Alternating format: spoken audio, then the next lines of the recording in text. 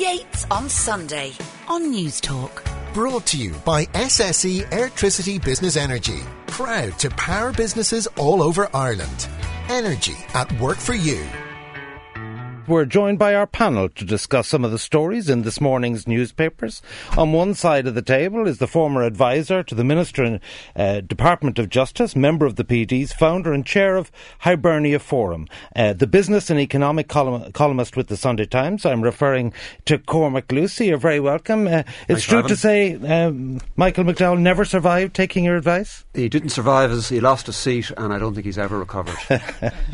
Alongside him is the Labour leader in the Seanad, barrister, lecturer in law and criminology at Trinity College Dublin, a well-known feminist campaigner and advocate of human rights.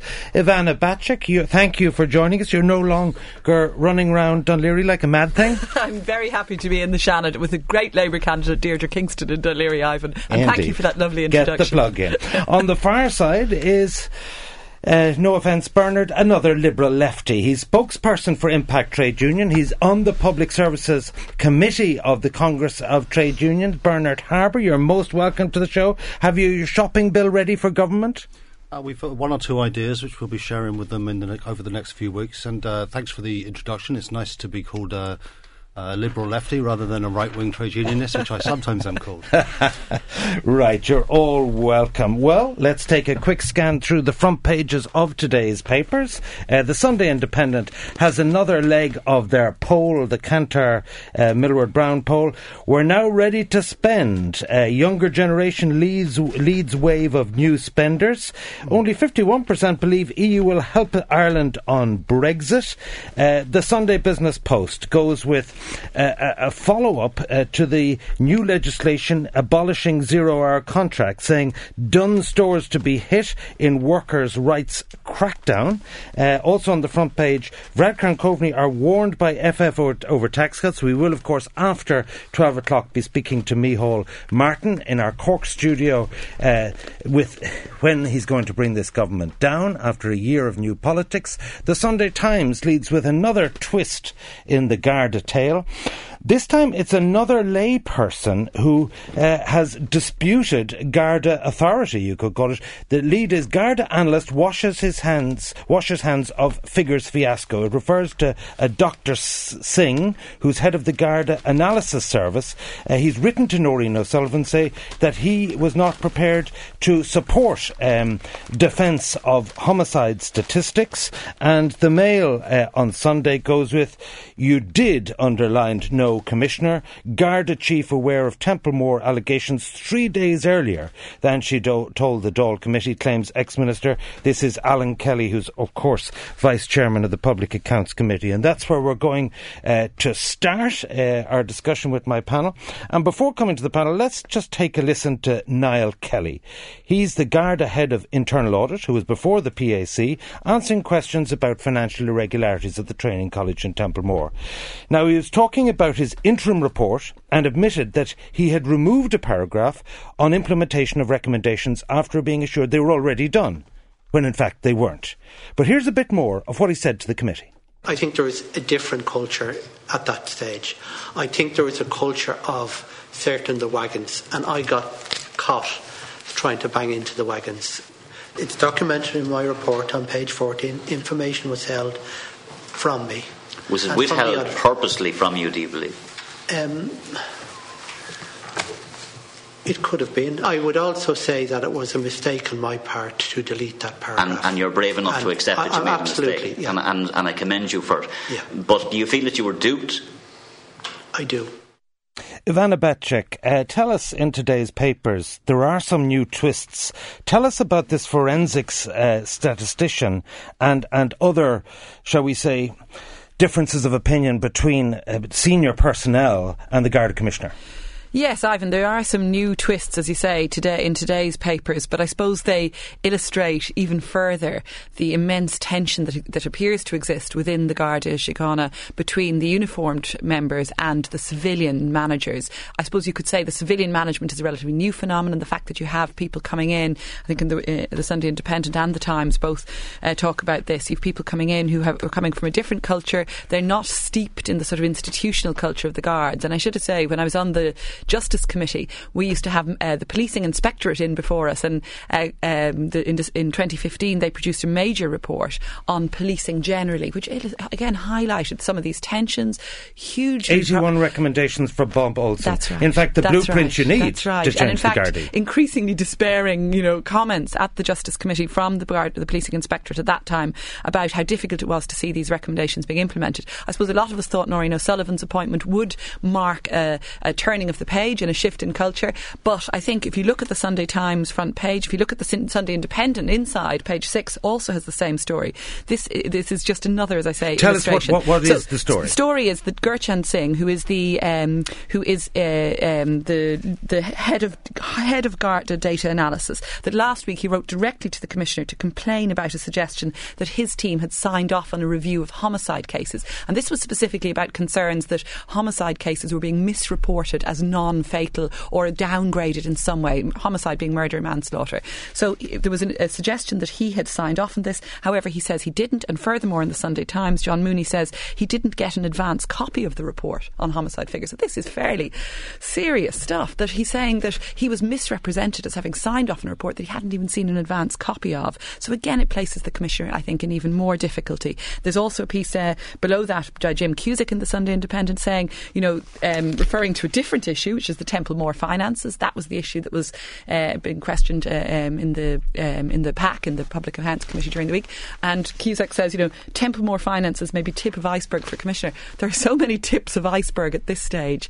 It's very hard to see how she can stay on. You're talking about the Charlton Commission of Investigation into the alleged smear campaign against Maurice McCabe, the whistleblower. That's ongoing, and even since that was set up, we've seen all of these other things coming out. This new revelation that this another civilian, Gurchan Singh, has been misrepresented, and that in fact he didn't sign off on this report. The Templemore audit rumbling on, the discrepancy between the Commissioner, who says there was a brief cup of tea, and John Barrett, the Garda Human Resource Director, another civilian, who says he briefed her at length over 2.5 hours.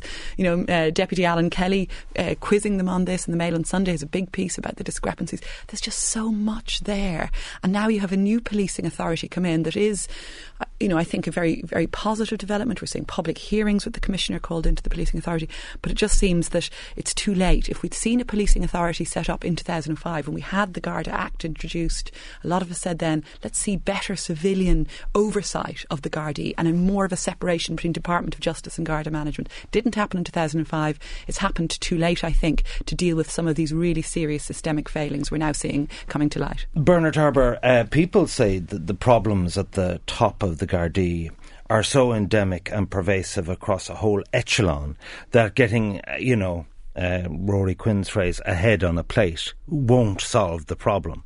Would you accept that argument? I think there's a lot to be said for that argument. I think I agree with Ivana. I think the Commissioner's position is becoming more and more unsustainable simply because across the dial, across the press, and just talking to people, people are saying that they don't have the confidence in the police commissioner that you'd need in any country. But I think it's true to say that there's simply removing one person or changing the personnel at the top isn't going to be enough to change the culture of the Gardaí. It's not going to be enough to deal with all of the problems which seem to be systemic. And I think if there's one positive signal we can bring from this story, which is becoming more and more complex and confusing, it's the value of professional administrators and managers that are being brought into the system and are uncovering practices which perhaps we shouldn't expect uniformed Gardaí to be expert in or on top of. And I think it shows the value not just in the police service but across the public service of having that professionalism at an administrative level and a management level, a group of workers that are often maligned, I think, in the public discourse. But I think we're seeing the value of expertise and top quality people there. And I think John Barrett and his colleagues have come out very well out of this story this week. I have to say, obviously not the first to say this, but the scenes in the Public Accounts Committee were quite extraordinary, where you had two people from the same organisation, fundamentally. Who do you believe? Well, I'm not expert in this area, but you know, Or it seems that someone else. It's such a. I mean, it's one guy had a written account of what happened, which kind of helps. Yeah, exactly. Shows the importance of taking minutes at meetings. But it's also. I mean, it's also raises the question of competence as well as culture, because I mean, you should at least be able to get your stories straight. In something as public and as important as a Dáil committee. So, you know, once again, just the detail of the exchange was undermining, but the fact that it happened at all was equally problematic, it seemed to me. Cormac Lucy, you've been in the Department of Justice. You know the culture there. Some people would say that the real core problem is the Department of Justice fails to provide the oversight and regulation of the force that every other organisation from GSOC to the police authority are now being brought in. First of all, if you were advising the Minister for Justice today, would you be saying it's time to get rid of Noreen O'Sullivan as Commissioner? I would. And to be quite honest, I would have been suggesting that the Minister think of that as far back as December 2015, 18 months ago, when the Inspectorate reported effectively that there was no clear governance within An Garda Síochána. The news and the political focus follows individual stories. But if you look at the organisational diagnosis, it's absolutely poisonous in its conclusion. And at that point, Noreen O'Sullivan needed to be either replaced or to get major help from outside to do the job and to make the Gardaí run effectively. I think it's got to the stage now where, you know, I think it is a necessary but not sufficient condition for effective Garda reform that she goes. That of itself will not improve things. We've had Garda commissioners replaced. I think what is keeping her in place is the fact that this government, having axed one Garda commissioner, or the Fine Gael-led government having axed one Garda commissioner, is reluctant to admit that they got that wrong, or that in choosing the replacement. And I think it's political considerations that are keeping Noreen O'Sullivan in place. If a Garda commissioner that this government had inherited had been accused of the things that she's being accused of, and if the errors that have been announced had been announced under a different commissioner's watch, I've no doubt that she would have been got rid of by now. One of the issues that has come to light is not informing the Minister for Justice. How do you, like Frances Fitzgerald, is she out of her depth in all of this? Well, I think Frances is. There was a great scene in the movie The Godfather where the adopted son, Tom Hayden, said we need a wartime consigliere. And I don't think Frances is a wartime consigliere. She's not a wartime minister to deal with absolutely crunch issues. I think she's an emollient, even-tempered, she's too nice, competent, but just to make a hard decision to brutally sack somebody, especially when it tacitly admits I made an error in appointing her in the first place.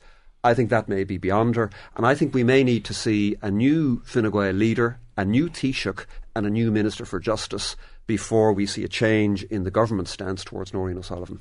Well, I would disagree with Cormac in terms of timing, I must say that. I mean, Cormac, you say December 2015 there was grounds to sack Noreen O'Sullivan. I don't think that's fair and I don't think that's right, because at that point it appeared that she was in the process of implementing a reform agenda. She hadn't been very long in the position. I think, though, what's happened since then has clearly illustrated the fact that she hasn't been able to implement those reforms. We're now in 2017, so I think the case is much stronger now for sacking. I think Frances Fitzgerald has her strength has been in keeping the ship steady all along. I mean, you remember the crises in policing in 2014 that led to Alan Shatter's, or among the things that led to Alan Shatter's. But is this a ship we want kept steady? But I think now we know a commissioner should be appointed from outside. I think that now becomes outside the jurisdiction. Well, certainly outside the organisation. I mean, Bernard talks about the professional civilian management coming in and bringing a new culture into An Garda Síochána, and a lot of the revelations in the last week or so really illustrate that. So we do need, I think, to have somebody come in who is not from the very defensive culture within We the Garda. heard from Niall Kelly, the head of internal audit in the Gardaí. Now let's focus on the other person at the centre of this, John Barrett.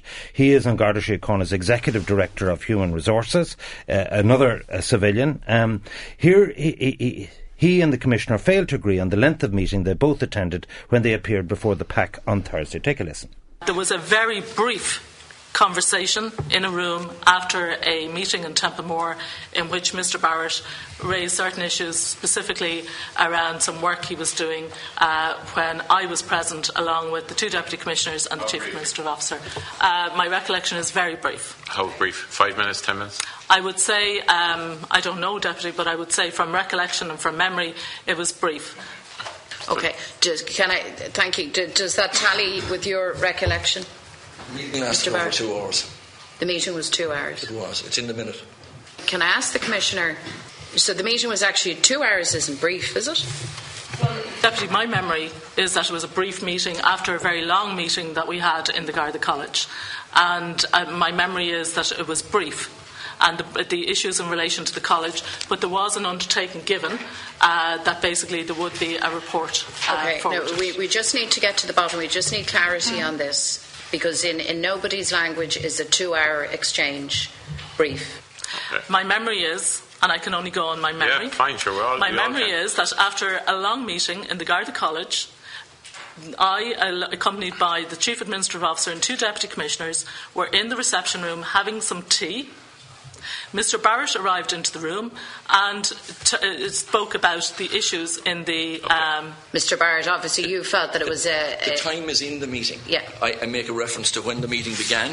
What time did it begin at? I'll give you the details. The meeting began and ended. It started at 5:20. It even details the order in which people came into the room, believe it or not. Well, there you heard the Commissioner, Noreen O'Sullivan, John Barrett himself, Mary Lou MacDonald and Alan Kelly. And just one additional piece of information in today's Mail on Sunday. It has alternative version of events. 24th of July 2015, a different person, the head of legal affairs in Garda Síochána, contacted Garda Commissioner Noreen O'Sullivan to say that the issues in the Audit Committee report prepared by the head of Human Resources were so serious that the Justice Minister should be made aware of them under Section 41 of the Garda Síochána Act 2005. I put it to you that but for the Commissioner wanting to defend herself at the Charlton Tribunal, her position is utterly unsustainable on these net issues. I do agree with you, Ivan, and I do think if you look at that alternative version set out in the Mail on Sunday, you see, again, this is coming from Alan Kelly, Deputy Alan Kelly, who says in the Dáil, who alleged during the week in the Dáil that the head of legal affairs, another civilian within the Gardaí, had contacted the Commissioner earlier in July than the meeting between herself and John Barrett, later in July, about which the time is disputed, but that the head of legal affairs had contacted the Commissioner on the 6th of July to say that matters at Templemore, this is around the accounting irregularities, the financial irregularities alleged, that these were so serious that the Justice Minister should be made aware of them. Now, the Commissioner says she wasn't made aware of this on the 6th of July. So there's further discrepancies. So the more you go into this, and again, it does get highly complex, but the more you go into this, the more discrepancies there are between what the Commissioner says she knew at what time and how long she spent discussing issues, and what the civilian officials, not just John Barrett, the head of Human Resources, but also the head of legal affairs, you know, the discrepancies between what they say they told her and what she says she was told. So it's untenable. The other issue, Bernard, is public money. The embezzlement question, to use Deputy Alan Farrell's word. Here you have a situation whereby they couldn't get money from the Department of Justice for things they wanted to spend money on in Templemore, and they effectively used the restaurant to raise revenue, which was being publicly subsidised, and they created, for example, 100,000. They opened umpteen bank accounts, and they, 100,000 for a private boat club. I mean, surely someone should be calling in the fraud squad there. Well, I mean, if you're spending public money, you have to be accountable, and God knows there's enough pressure on the budget in the police force and elsewhere that you have to be able to be accountable. And the scenes from the Dáil, the Public Accounts Committee, with the sound there of Alan Kelly and Mary Lou shooting fish in a barrel are quite extraordinary. But so are these figures. The story that we heard out of Templemore. Now, I understand that things have moved on quite substantially there, that the civilian management is in Templemore now and getting that situation under control. But I'd agree with you 100%. Then there needs to be accountability for what has happened, as well as reform to ensure that it doesn't happen again. Cormac, same old story? We just don't do accountability in this country? We don't. The problem is we now have a gravely damaged Garda Commissioner who is devoting considerable mental energy to defending her position rather than to managing the force. It was telling there that when she was being questioned about this meeting with John Barrett, she had the same line of defence. It was a brief meeting, and that is according to my recollection. So she had clearly given some thought in advance to how she was going to defend herself. She's now facing the Charlton Tribunal. So who is she acting for in the next 6 to 12 months? Is it defending her own position and the institutional legacy she inherited, or is it managing an Garda Síochána for the benefit of us all? And I think there's another point here that's worth mentioning briefly, which is that the morale of the force is at stake here as well, because it is the police force does a very good... Did it not strike you? I listened carefully to both the GRA and AGSI conferences, and there was a huge, whether it's a million breath test, there was a huge reluctance for anyone to stand up and say, actually, we are in the wrong. Like, people tell me the story about the breath tests is it's all about overtime. It was all to manufacture, if you did more breath tests, you got more overtime. I don't know whether that's true or not, but the fact of the matter is there a failure throughout? People say, it's unfair to come down on the ordinary, Gardaí on the beat. The fact of the matter is, it was the ordinary Gardaí in the road traffic department who actually did the false breath tests. There's no getting over that. But my point is, clearly some did, but that doesn't mean that everybody in the police force has been, been doing the wrong thing or acting. But is it not circling the wagon? Well, I think there is a degree of circling the wagon which we see quite frequently in all kinds of organisations when they're under attack. But I think that the leadership of an organisation, one of its jobs is to defend the reputation of the organisation and to protect the morale of the people who are delivered in very, very difficult circumstances, as we know. So I think that this is also at stake as this story rumbles on, and as Cormac says, could go on for another number of months without being really resolved. I do think it does point up problems at supervision level, and again, this came through in the policing inspectorate reports over the years. It's inadequate supervision, a culture where, for example, a lot of the huge problems for victims of crime, where crimes were simply not being investigated. This was the subject of previous reports, and really what was happening was probationary Gardaí were left on their own to investigate serious crimes, and this was happening in different districts across the country, it appears, without adequate supervision or training. So the fault doesn't lie with the probationers who are doing this, or the new Gardaí coming in. Clearly there was an endemic failure at management level. You're listening to Yates on Sunday. We're talking, my panel this morning is Cormac Lucy, Ivana Bacek and Bernard Harbour. Bernard, let's come to you. The Lansdowne Road Agreement has a little more than a year to run, I think, but the government set up this Public Service Pay Commission to provide a blueprint for what will come after that. Obviously, there are potential leaks of the memo going to Cabinet and the report going to Cabinet this week about what it might say about pension contributions. First of all, just clarify, set the scene for us insofar as, is this one of many reports? Are they producing a singular report? And what do you expect it to say? They've been asked to produce an initial report, which is what this has been called. I think we'll have to wait and see if there are further reports in the future. But they've been asked to advise the government on the unwinding of the FEMPI legislation, which is the legislation that introduced pay cuts and the pension levy in 2009-2011. So they've been asked to do that in the context of a number of things, including public and private pay comparisons, international pay comparisons where data exists, the value of pensions, which I think will be, which I've said this week, in fact, will be, I think, the central issue of contention in the talks that will follow the Commission's report. We're expecting, I don't have a guarantee on this, but we're expecting the report to be ready for Cabinet this week, if not probably next week. And we would expect an invitation to a negotiation to issue fairly quickly after Cabinet has seen, assuming it approves and accepts the report, that they'd move quite quickly to a negotiation. Pascal Donoghue has fired a preemptive shot saying that he's looking to change pension reckonability in terms of linking it to inflation rather than the pay grade of the one you're in and to average earnings. How strongly will you resist those changes? Well, I think there are what is it, 3.3 billion we're paying on public sector pensions? There are two themes that have come out from the Minister and from others in advance of the publication of the Commission report. One is about the value of the pensions, the things that you mentioned about whether they should be linked to, increases should be linked to inflation or whether they should be linked to pay, things like that. And the other issue which the Minister has been particularly strong on is the contribution that public servants make towards their pensions, which actually at the moment, if you include the pension levy, is quite high. What is it exactly? Well, if you... It's over 24 grand, it goes up, does it? Yeah, if you're earning €28,750, at that point, each extra euro you earn, about 20 or 21% of that goes to one form or another of pension contributions. But I've seen from the Davy report that they calculate the value of defined benefit pensions about 30% of salary? I've seen the Davey report as well, which doesn't go into great detail on this. I think the Pay Commission probably will go into a little more detail on this. And I know certainly the Public Services Committee of Congress and the department have both put actuarial assessments into the Commission.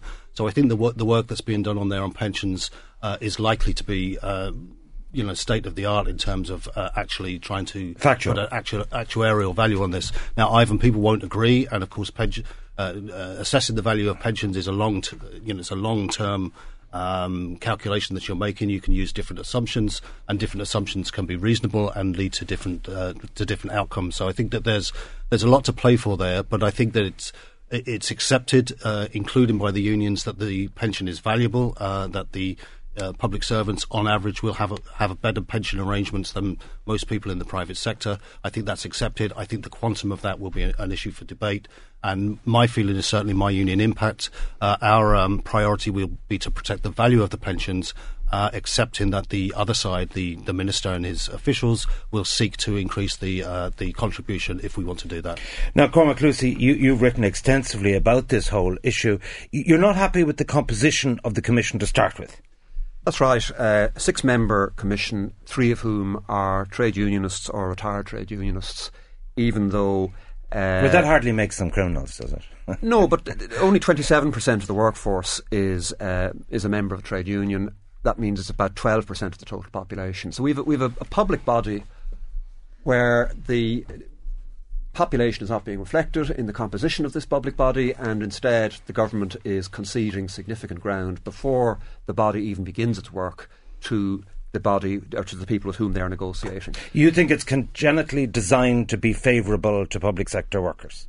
Definitely. And the premise of the public sector worker pay demands is that they are underpaid. But if you look at the data and compare that to other countries, Irish public sector workers are paid very highly. So the average wage in Ireland across the entire economy, public and private, is just below the Eurozone average. Public admin and defence pay, largely public sector, that's 44% above the Eurozone average here. Education sector pay, 53% above the Eurozone average. Human health and social work activities, 36% above the Eurozone average. So my big concern is Ireland prospers enormously from the foreign direct investment sector. A disproportionate share of the economic dividends from that sector have gone to public sector pay, and now the stability of our FDI appeal is under threat, not least from Monsieur Macron in France, who's publicly mentioned it and who wants the EU, who wants greater tax harmonisation across the EU. So Tom Geraghty, the PSEU, has said, look, we're looking for 1.6 billion for pay restoration and all the rest of it. What do you think the government should do? I think they should consider having a referendum on the question of public sector pay. I think going into commissions, going into sort of front row scrummaging against experienced trade unionists, that has not proven to be a winning strategy in the past. A referendum to do what? I mean, you know how scrappy referendums can be. They're always not about what they're about. A referendum to bring just Irish imagine the commission sector, and everything. The premium that Irish public sector pay, public sector workers are given, to bring that down to the Eurozone average. Specifically, what do you think should be done about the pension question?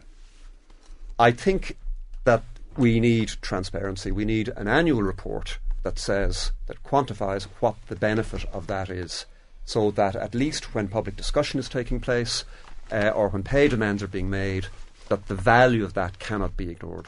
Ivana Bacik, your party leader, Brendan Howlin, said during the week that it would be unconstitutional to change the pension regime. You're a lawyer. Tell me how it's unconstitutional. I think he was referring to property rights in the Constitution. I think that was that reference. I should say I find it an extraordinary suggestion Cormac's making to have a referendum on public sector pay. I think asking the people is something the Labour Party is allergic to, isn't it? No, that's absolutely that's ridiculous. We're calling for a referendum, of course, on repeal of the 8th Amendment and other referendums, indeed on blasphemy, which I know will be coming to later in this in the show. But I should say this: a referendum on public sector pay is entirely ridiculous a suggestion. It's not necessary. Clearly, we're going to now enter into a period of negotiations. We see the Commission report, as Bernard has said, due to be published very shortly, and that will give us a direction to unions and government negotiators. But I would say I don't think it's helpful to start back on that old chestnut of the public sector versus private sector, and who's got the better deal and so on. Well, hold on a second. Just on that, have a combination. Well, let me tell you private. Why that might be a relevant row to have. For this reason, if we have declining tax revenue, which might be a hiccup, but if we have a limited fiscal space and the threat of Brexit, and someone says all of the fruits of growth, 1.6 billion, should go to public servants, as opposed to raising the threshold on which 33,800 where people pay 51% tax, which would help all workers. There's 4 times more private sector workers in the economy than there are public sector workers. Surely it's fairer to increase pay by cutting income tax rather than giving it to one group of workers. Well, in fact, what we have a motion, Labour has a motion in the Dáil this week on the need to fund infrastructure, and that's what we're really looking at, and that will help both public and private sector workers, and indeed all of us, to look at investment in infrastructure rather than using, for example, the proceeds of the sale of the state stake in AIB to bring down the national debt. That's on the capital account. I'm talking about the current account. Yeah, but I think that from public and private sector side, what we want to see is investment in public services. We're seeing this week really serious figures on hospital waiting lists, on people waiting for operations, highest number ever. We're seeing housing crisis continuing. So people want to see investment in public services, and that means ensuring that you have decent levels of pay and conditions for public sector workers, and that benefits all of us, private and public sector alike. So throw money at the problem. Don't throw money at the problem. But we're going to see a negotiated deal, a successor to the Lansdowne Road Agreement. Lansdowne Road has successfully managed to continue to deliver public services without huge amount of industrial action, without huge amounts of disruption. We've seen some changes this year in that, but I think what the best hope for all of us, public and private alike, is to see a decent successor to Lansdowne Road negotiated. Bernard, when I was away in America at the latter half of last year, I intermittently rang home and said, "What's happening?" And they said, there's Garda strikes, there's teacher strikes, there's nurses strikes. And it does seem to me, and I'm asking you this in the context of the Public Services Committee and your union and other unions, that the Gardaí and the nurses effectively got a special deal over and above Lansdowne Road. Is there antipathy within the trade union movement in the Public Sector Services Committee that it isn't the same treatment for everybody? Well, we've taken the view that everybody went into the pay cuts and the pension levy together, and people should come out of that together. We've, in the Irish Congress of Trade Unions and in Impact, we've said that if someone's to get an advantage, it should be people at the lower end of the earning scale rather than people in particular grades or doing particular jobs. We're all on record as saying that the Guards did get a head start back in November, December, and that's one of the reasons why we're back in earlier talks now. Was there an issue of might is right? Well, there were more threats of industrial action than there was industrial action. But clearly the government made concessions to the Gardaí, which they hadn't made to other public servants, and that had the effect of undermining the stability that had come with the agreement. I think it's just going back a little bit. I think it's important to say that you mentioned Tom Geraghty of the PSEU talking about restoration of 1.6 billion. It's government policy now to restore the cuts that were introduced during the worst crisis. But on the never. Well, over a period of time, and that's going to be the issue. Do you think 2% a year would be a reasonable? But my point is that my point is that Tom Geraghty was not saying anything that's not in the public discourse. In any case, the question's going to be over what period of time is it affordable and sustainable to do that, and I think that's what we're going to be negotiating about probably later this month. Ultimately, this is a political question, Cormac.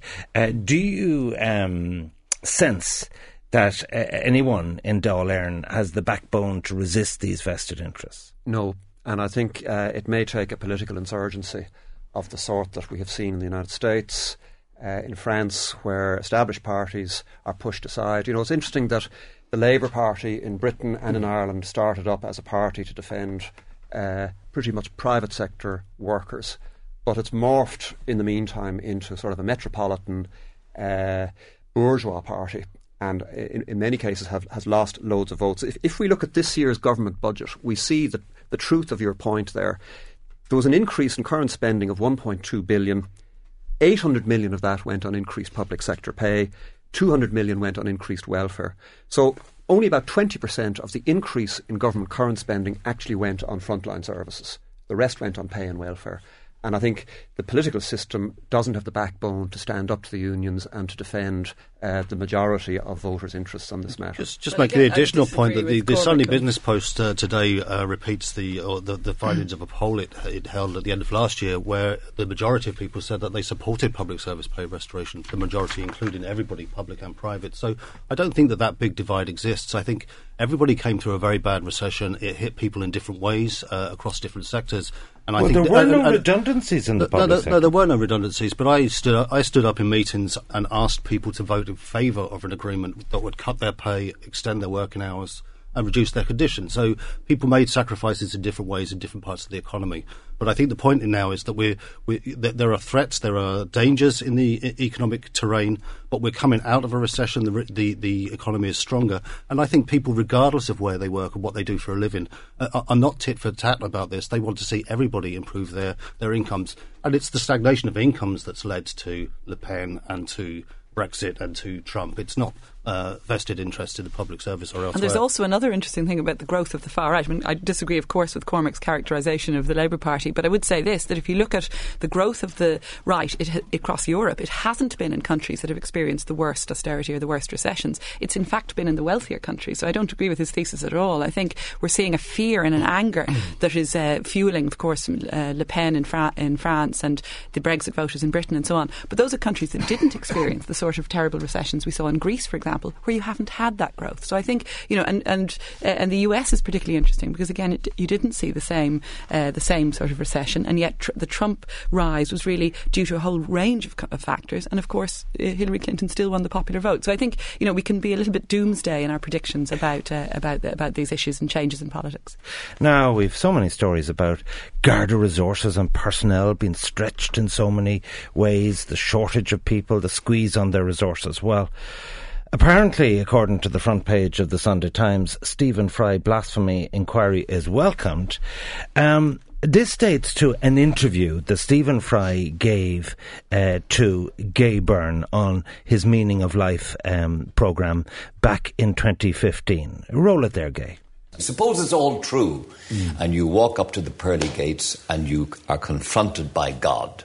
What will Stephen Fry say to him, her or it? I will basically, what's known as theodicy, I think. I'll say bone cancer in children? What's that about? How dare you? How dare you create a world in which there is such misery that is not our fault? It's not right. It's utterly, utterly evil. Why should I respect a capricious, mean-minded, stupid God who creates a world which is so full of injustice and pain? That's what I'd say. And you think you're going to get in on that? No, but I wouldn't want to. I wouldn't want to get in on his terms. They're wrong. Now, if I died and it was Pluto, Hades, and if it was the 12 Greek gods, then I would have more truck with it, because the Greeks they didn't pretend not to be human in their appetites and in their capriciousness and in their unreasonableness. They didn't present themselves as being all-seeing, all-wise, all-kind, all-beneficent. Because the God who created this universe, if it was created by God, is quite clearly a maniac. Utter maniac. Totally selfish. We have to spend our life on our knees thanking him? What kind of God would do that? Yes, the world is very splendid, but it also has in it insects whose whole life cycle is to burrow into the eyes of children and make them blind. They eat outwards from the eyes. Why? Why did you do that to us? You could easily have made a creation in which that didn't exist. It is simply not acceptable. So, atheism is not just about not believing there's a God, but on the assumption that there is one. What kind of God is he? It's perfectly apparent that he is monstrous, utterly monstrous, and deserves no respect whatsoever. The moment you banish him, your life becomes simpler, purer, cleaner, more worth living, in my opinion. I don't know. I know people take offence easily, but for the love of Jesus, this is effing ridiculous. Cormac, what say you? Well, I think he's raising reasonable questions, and it is in the context of a religious programme where he's being asked his religious views.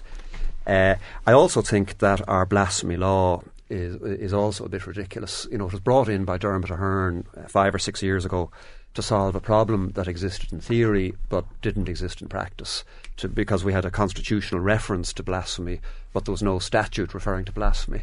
So I think this is much ado about nothing. I think it's unlikely there will actually be a prosecution over this.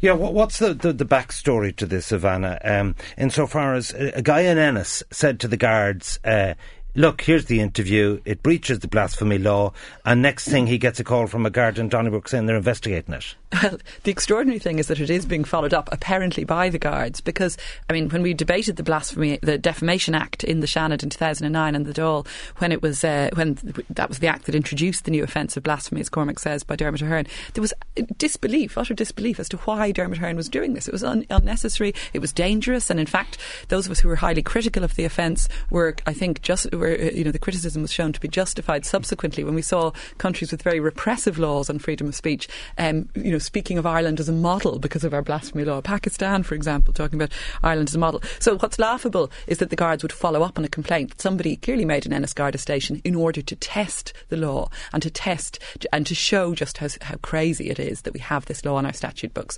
creating criminal offence with a fine of up to €25,000 for those who utter blasphemous libel. And I know Atheist Ireland have welcomed the fact that this highlights the stupidity of the law and really illustrates the need for its repeal. And I would just say that's all it does, and let's hope this investigation goes no further. So Bernard, should this be referred to the DPP? Should poor Grabo be incarcerated? What do you think? Well, in my house, I've been arguing for some time now that Stephen Fry should be incarcerated for the smugfest that was his GI programme, right. QI programme. I beg your pardon. Crimes against humanity, you think? Absolutely, cruel and unusual.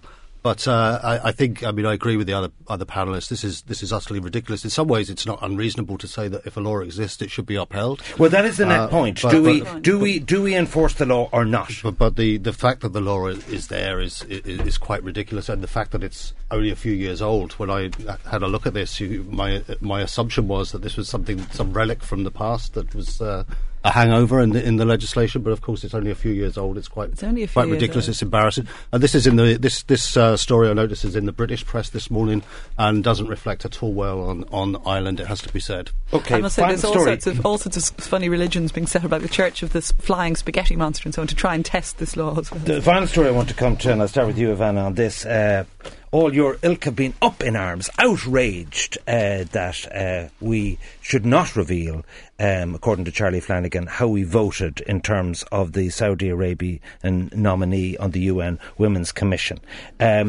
Do you think the Minister will relent? The Independent Alliance have said they're going to demand whether we abstained or to find out whether we abstained or voted in favour. What do you think? Well, I'm glad to see the Independent Alliance are demanding the Minister reveal to them how he voted. I think it's very problematic that he has told us that not only will he not tell the people how Ireland voted on the decision to admit Saudi Arabia to the UN Commission on the Status of Women, but that he hasn't even told his Cabinet colleagues. There's such a thing in the Constitution as collective Cabinet responsibility. Each member of Cabinet is responsible for the decisions taken by ministers, and I don't see how Charlie Flanagan can stand behind a convention about not disclosing a vote on the UN bodies in order to actually keep his own colleagues in the dark. So I very much hope the Independent Alliance people will actually put a bit of pressure on the Minister on Tuesday at Cabinet, and that we will see him revealing. I mean, the Belgian government has revealed they voted for Saudi. They've apologised for that. I should say that even if one could defend the general convention of not disclosing your vote, which I don't think it is defensible, I think it goes back to an old Cold War era of diplomatic relations,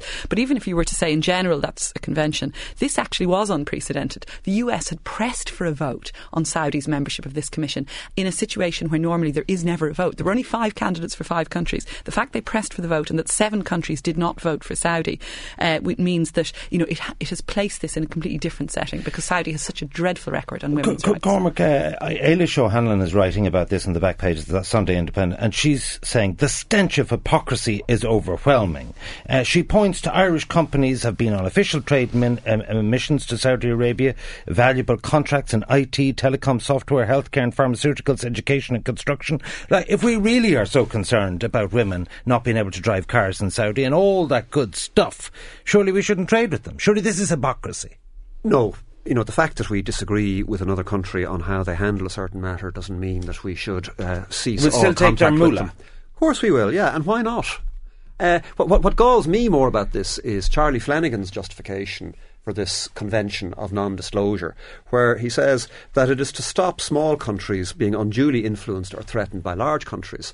But the notion that the Americans and the Russians, with all of their powerful electronic surveillance techniques, don't know just how he voted is laughable. So the only people who are effectively being left in the dark are the Irish people, to whom the Irish government is supposedly answerable. And apparently other members of the government. Somebody suggested to me during the week that Ireland may have voted against Saudi, or not voted for Saudi, and that's why Charlie Flanagan doesn't want to disclose. He doesn't want to annoy the Saudis, which I must say is a whole different interpretation. But I think it is laughable that they stand behind this convention. It's unwarranted, and when you have a situation where there is actually a vote, this sort of unprecedented vote, where there is a country with such a record as Saudi, I think then the minister should disclose. And I think it is different to trade missions. I mean, this is promoting Saudi Arabia onto a position on a United Nations Commission for the Status of Women. It's quite different than going to trade missions and discussing and raising human rights issues. Is there not a counterpoint that exposing the Saudis in the UN to what other civilizations are doing in terms of equality, of gender equality, this might actually help? Well, I think there is a point that engagement can sometimes lead to change, even if it's engagement with a government or a policy that you don't agree with. So I think there's something to that, and the Sunday Times today in its editorial kind of talks about this, the need for more sophistication, I guess, or more clarity and sophistication about our engagement and our policy towards Saudi Arabia and countries with similar policies. But I think, ultimately, I understand the concept of a secret ballot. I can even understand the rationale about small countries being bullied by bigger countries. But I think the situation we have now is that we are asking, how has this vote been cast in our name? We're not, and that's a different thing from saying the USA or Russia or Saudi Arabia itself is asking how you voted. So I think it's going to be very hard to sustain the idea that the people of Ireland shouldn't know how our vote was cast at the UN on this issue. Some of your texts on the things we've been discussing, Joe says we should replace Noreen O'Sullivan with someone from outside Ireland, like former New York Police Commissioner Bill Bratton. And people say, bring Stephen Fry to court, call God as a witness, compel him to show up. That'll sort it out, says John Murphy in Limerick. And the final word, if Stephen Fry is to be prosecuted for blasphemy, does that mean our beloved Gaybo should be prosecuted for incitement, for asking the question that garnered such a response? We will lobby and campaign on this programme to keep gay outside of Mountjoy. I'd like to thank my panel, Cormac Lucy of the Sunday Times and lots of other things, Senator Ivana Bacek and of TCD, and Mr Bernard Harbour, spokesperson for the Impact Trade Union, for being my guest. Yates on Sunday on News Talk.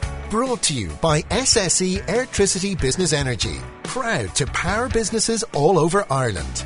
Energy at work for you.